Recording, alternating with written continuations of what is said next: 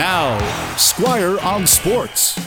This Sunday, the game between the New York Giants and Seattle Seahawks is the only one in the entire NFL this week in which both teams have winning records. And nobody would have guessed that these two teams would be above 500 after 7 weeks, because last year they were both below 500.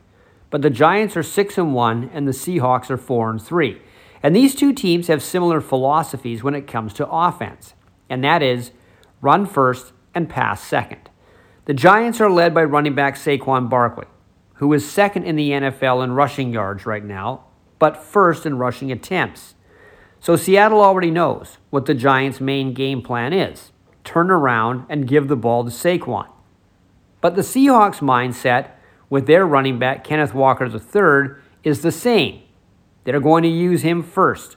He had 167 yards rushing last week against the Chargers. And even though both defenses know the other's plan, having a running game that keeps a defense concentrating on it means a quarterback can surprise them with the occasional pass on first down. It's why teams want a good running game. It not only gets you moving towards the end zone, but it acts as a distraction for defenses who can't solely plan to defend the pass. And yesterday, Seattle defensive coordinator Clint Hurt added another plus for a good running game.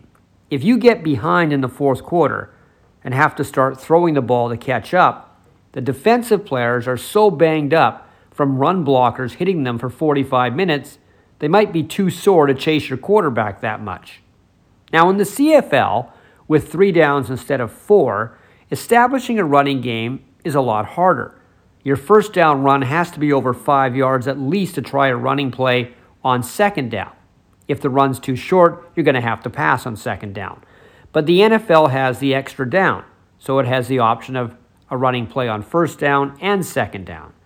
And even though running backs don't seem to be as valued as much as they used to, in fact, a running back hasn't been taken first overall in the NFL draft since 1995, the teams that do value their running backs can benefit in a big way.